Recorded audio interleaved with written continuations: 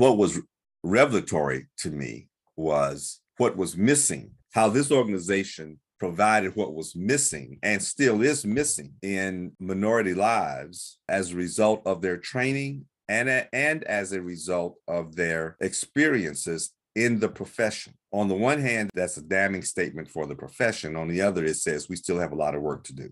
When I was sitting in the audience and on the panel, I suddenly realized, when I go back to my alma mater, I'm in the majority. When I have an alumni reception, huh? Yeah. Me too. Yeah, I know you. I know.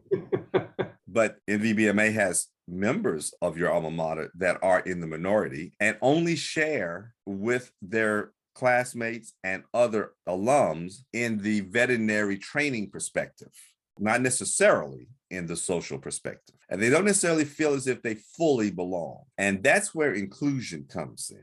This is the embodiment of inclusion here. And in some cases, we have to reach out, as you said, for religious reasons.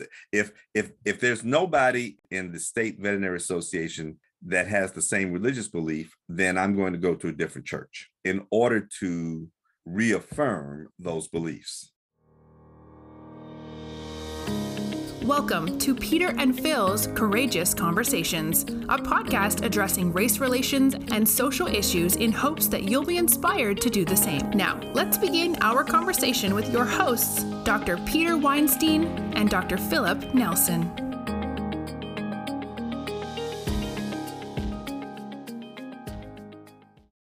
Hey, Phil.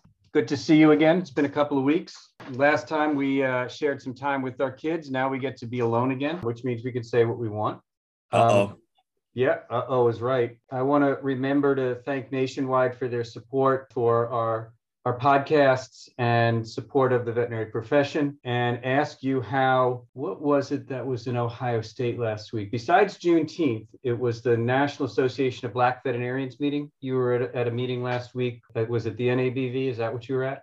Yep, that was it. They invited all of the African-American deans that were either presently serving or have served, 5 of us, including one that is about to be announced, Dr. Carla Gartrell, former student of mine, who will take on the dean's position at Midwestern starting July 1st. Dr. Reed could not be there, but Dr. Blackwell, Dr. Perry, myself, and Dr. Gartrell were there. It was a great meeting. I developed a perspective that I don't think I had developed before. It's more from a historical perspective. I've been working in the area of what we now call DEI. I simply called equitable access and equitable participation. I was fighting for the entire spectrum of demographic. But I now realized that I had developed a myopia in that 98% of African-American veterinarians were being produced by Tuskegee. And being a Tuskegee alum, I think inherently I was fighting as much for the participation of Tuskegee alums, more specifically, as I was for open participation for anybody who becomes a veterinarian. But there was a sensitivity that I failed to understand and did not know when the National Association of Black Veterinarians was started. I wasn't quite sure of the full need for such an association.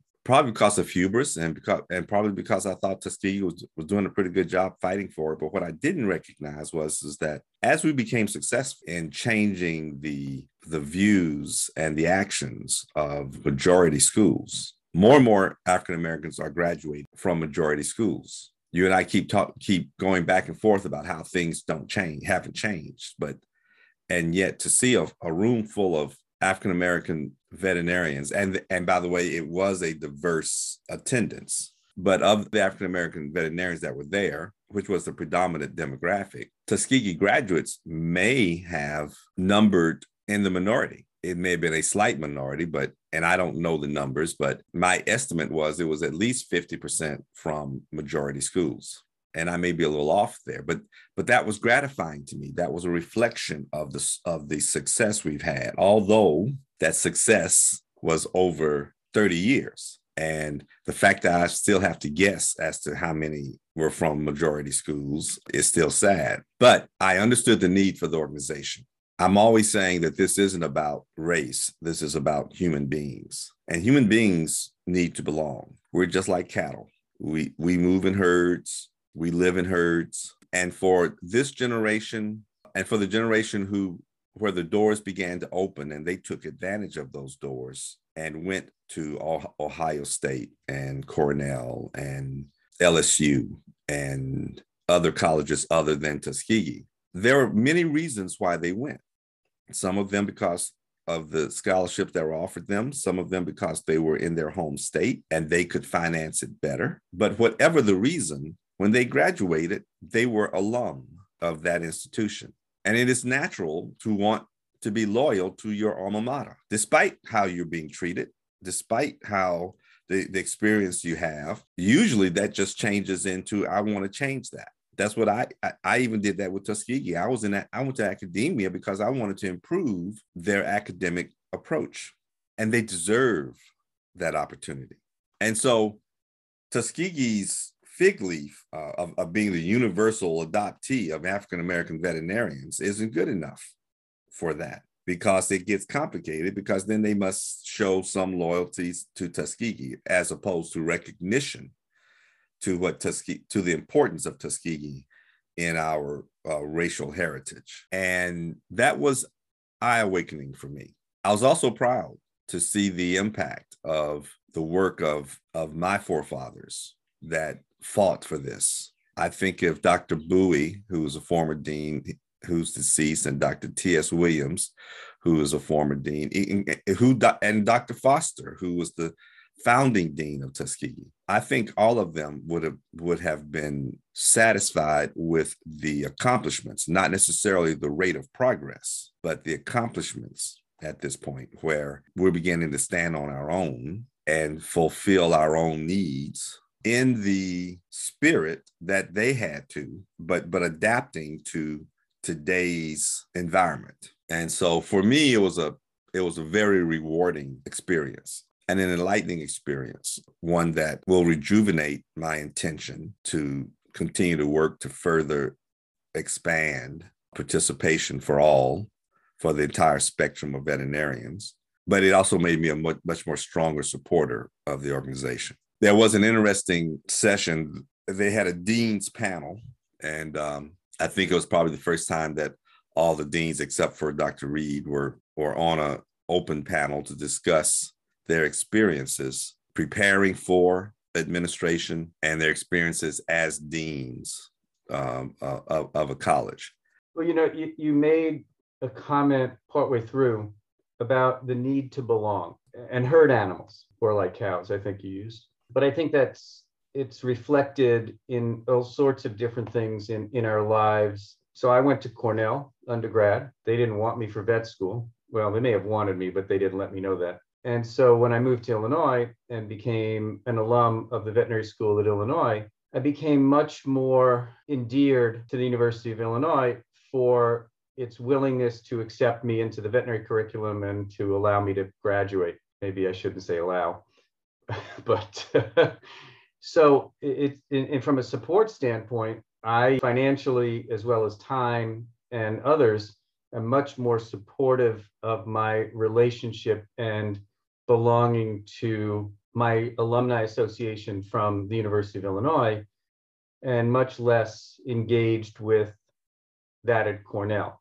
And we have other organizations that we become involved with as veterinarians, local, state, local, national associations and other representative associations, but we also have a need to belong, and that's why we join a religious group, a church or a synagogue, and maybe even political reasons to belong, and all of these different things. And so I think your comment about needing to belong and then supporting those organizations and being pleased to see the outcomes of the work that was done in those organizations that you have been a part of is something that I think maybe we don't do enough of in terms of communicating that to our colleagues or our students or even others. I think COVID for the last 2 years made it much more difficult to be in a group and feel like you belonged.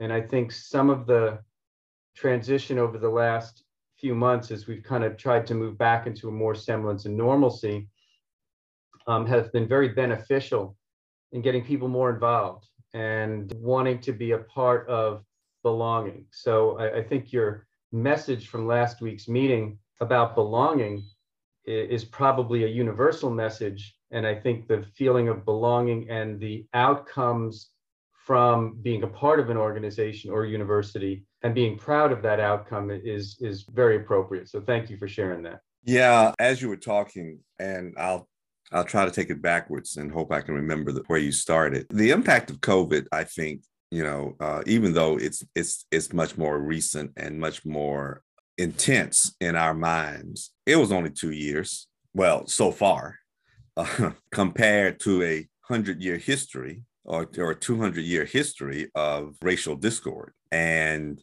that's just a blip in its impact. I do agree that intense 2 years has shown us just how much herd animals we are in general. And it does underscore the universality of the need to belong. But on this particular topic, I think I tend to focus more on the universality of that need to belong, even in, as you said, areas that I don't necessarily think about. When we say we're herd animals, and that's a very crude comparison. They get together primarily for defense, and they don't necessarily sub-aggregate according to breed of cows or whether they like fescue versus some other grass. There don't appear to be any political divisions that we make that for. We make those choices about. Only human beings do that.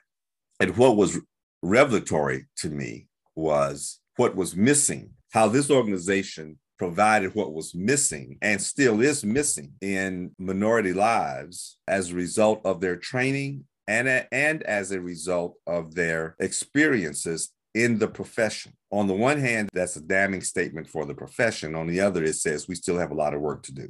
When I was sitting in the audience and on the panel, I suddenly realized, when I go back to my alma mater, I'm in the majority. When I have an alumni reception, huh? Yeah. Me too. Yeah, I know you. I know.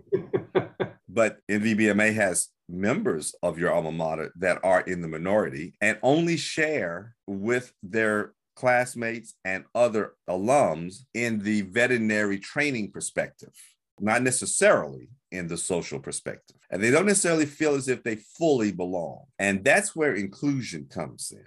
This is the embodiment of inclusion here. And in some cases, we have to reach out, as you said, for religious reasons. If there's nobody in the State Veterinary Association that has the same religious belief, then I'm going to go to a different church in order to reaffirm those beliefs. One of the things that I want to just tie some things together, though, is if the meeting had been virtual, not in person, it may not have had the same impact because you wouldn't be in the same room. I agree. And so since pre-COVID, when this meeting was held face-to-face, through COVID, through George Floyd, through the increasing awareness of DEI, and now coming together in a face-to-face, there's something really impactful about the observations and people absorbing things together. And so I think being physically together and the conversations are much different, they're much deeper. I think a lot of the impact that you, and I'm not putting things in your head, but a lot of the impact that came from last week's meeting came from the fact that you were in the group with people, able to physically discuss things, being more authentic, more vulnerable than you could have been in a virtual setting. And I think that's so important going forward. And it ties into what we've been doing for 2 years in terms of communication, because live communication, and even though we're virtual, it's still live. Live communication face-to-face is much more organic than it is when it's virtual. I'm going to let you make your point. I disagree in terms of why the observation was so poignant to me. I did not come to this point of observation as a result of in-depth discussions as much, because actually when it happened, I was actually on stage myself. And I got a feeling it probably could have happened even in Zoom. But I don't deny that it was a much more personal, a much more impactful experience because it was in person.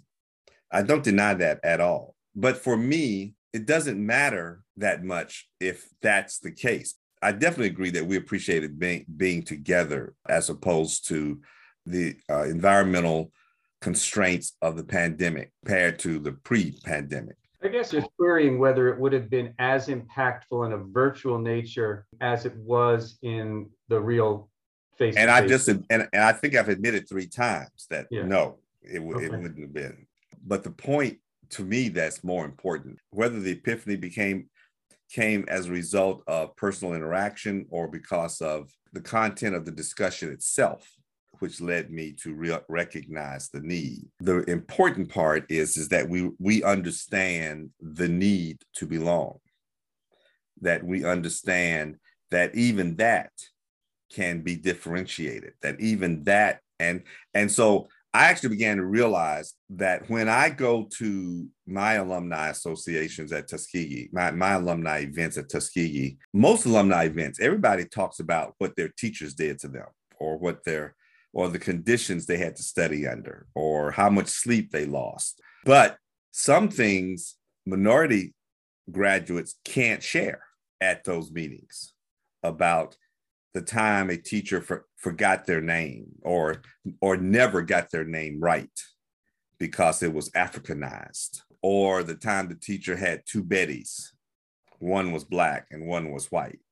And he called the white Betty, Betty, and the Black Betty, Black Betty, without understanding the impact of that microaggression, if you will. So you can't share that with the class because it's embarrassing. And because your classmates still don't see why you got upset about it. They still think it was just a minor plaything and that, it has nothing to do with them not knowing you or not because the teacher definitely knew you after you got upset and angry about it. And so the need for an organization where you can talk about this freely, that understands what you're putting. And as a matter of fact, now that you've graduated and moved to your state, gotten married, gotten children, have a practice, and you are a member of the state VMA, you may even be a board member or a president, but you're still going through the same things. People still remind you that the only reason you're a veterinarian is because you took somebody's place. I've had people tell me that and didn't know I graduated from Tuskegee, and then have the hubris to say, oh, well, okay, I guess you deserved your spot. As if that's the only place that I had a spot reserved for me. This concept of needing to belong, it goes along with the term inclusion, doesn't it? That's exactly what I was trying to say. Exactly. This is the embodiment of inclusion. Right. And I think what we as a profession, and not just as a veterinary profession, but we as a human body, the global human, need to make and be more consciously inclusive.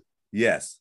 And at the same time, we need to have enough grace to realize that there may be a significant need that is addressed by an organization or a group of people that only talk about that particular need. Absolutely. Your discussion of the talk in your group is different than the discussion of the talk in my group. Yeah. Yeah. Although there is no organization on how to give a talk in either group. No, there really is. We probably need to find a YouTube video because there's probably one out there that somebody, but at the same time, inclusion also leads to curiosity, doesn't it?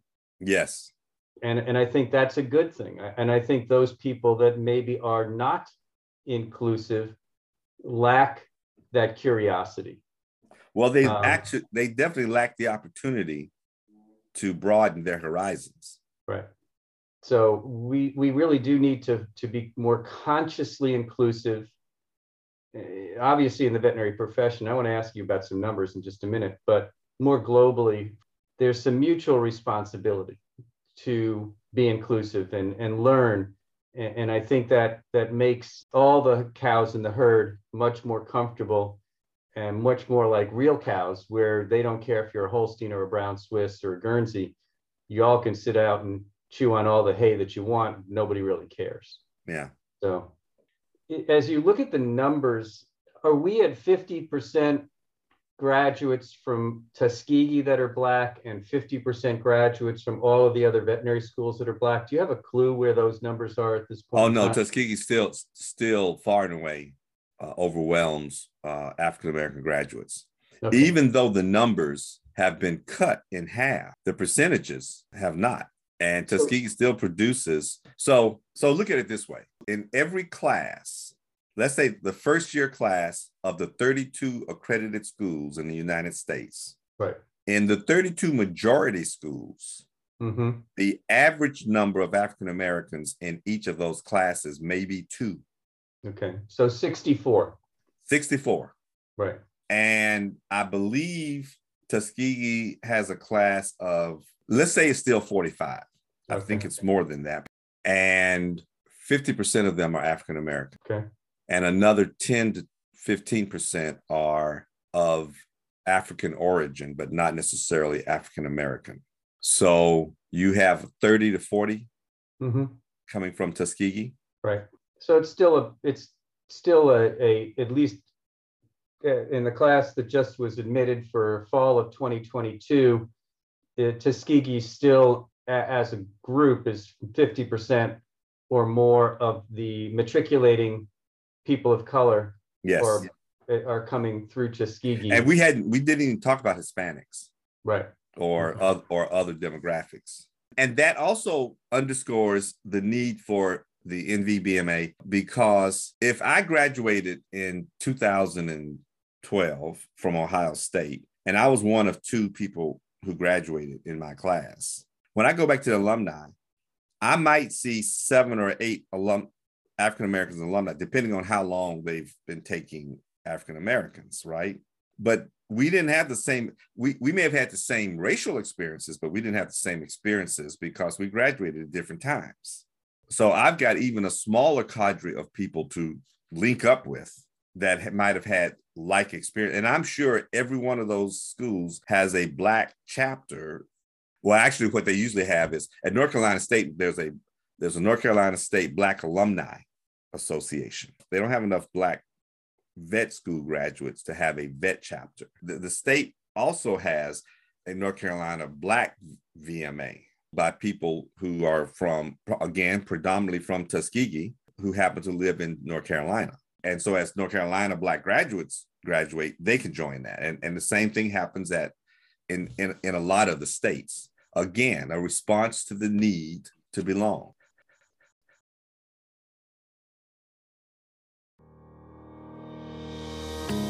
Thank you for joining us for another courageous conversation. Be sure to follow us and check back next week for more.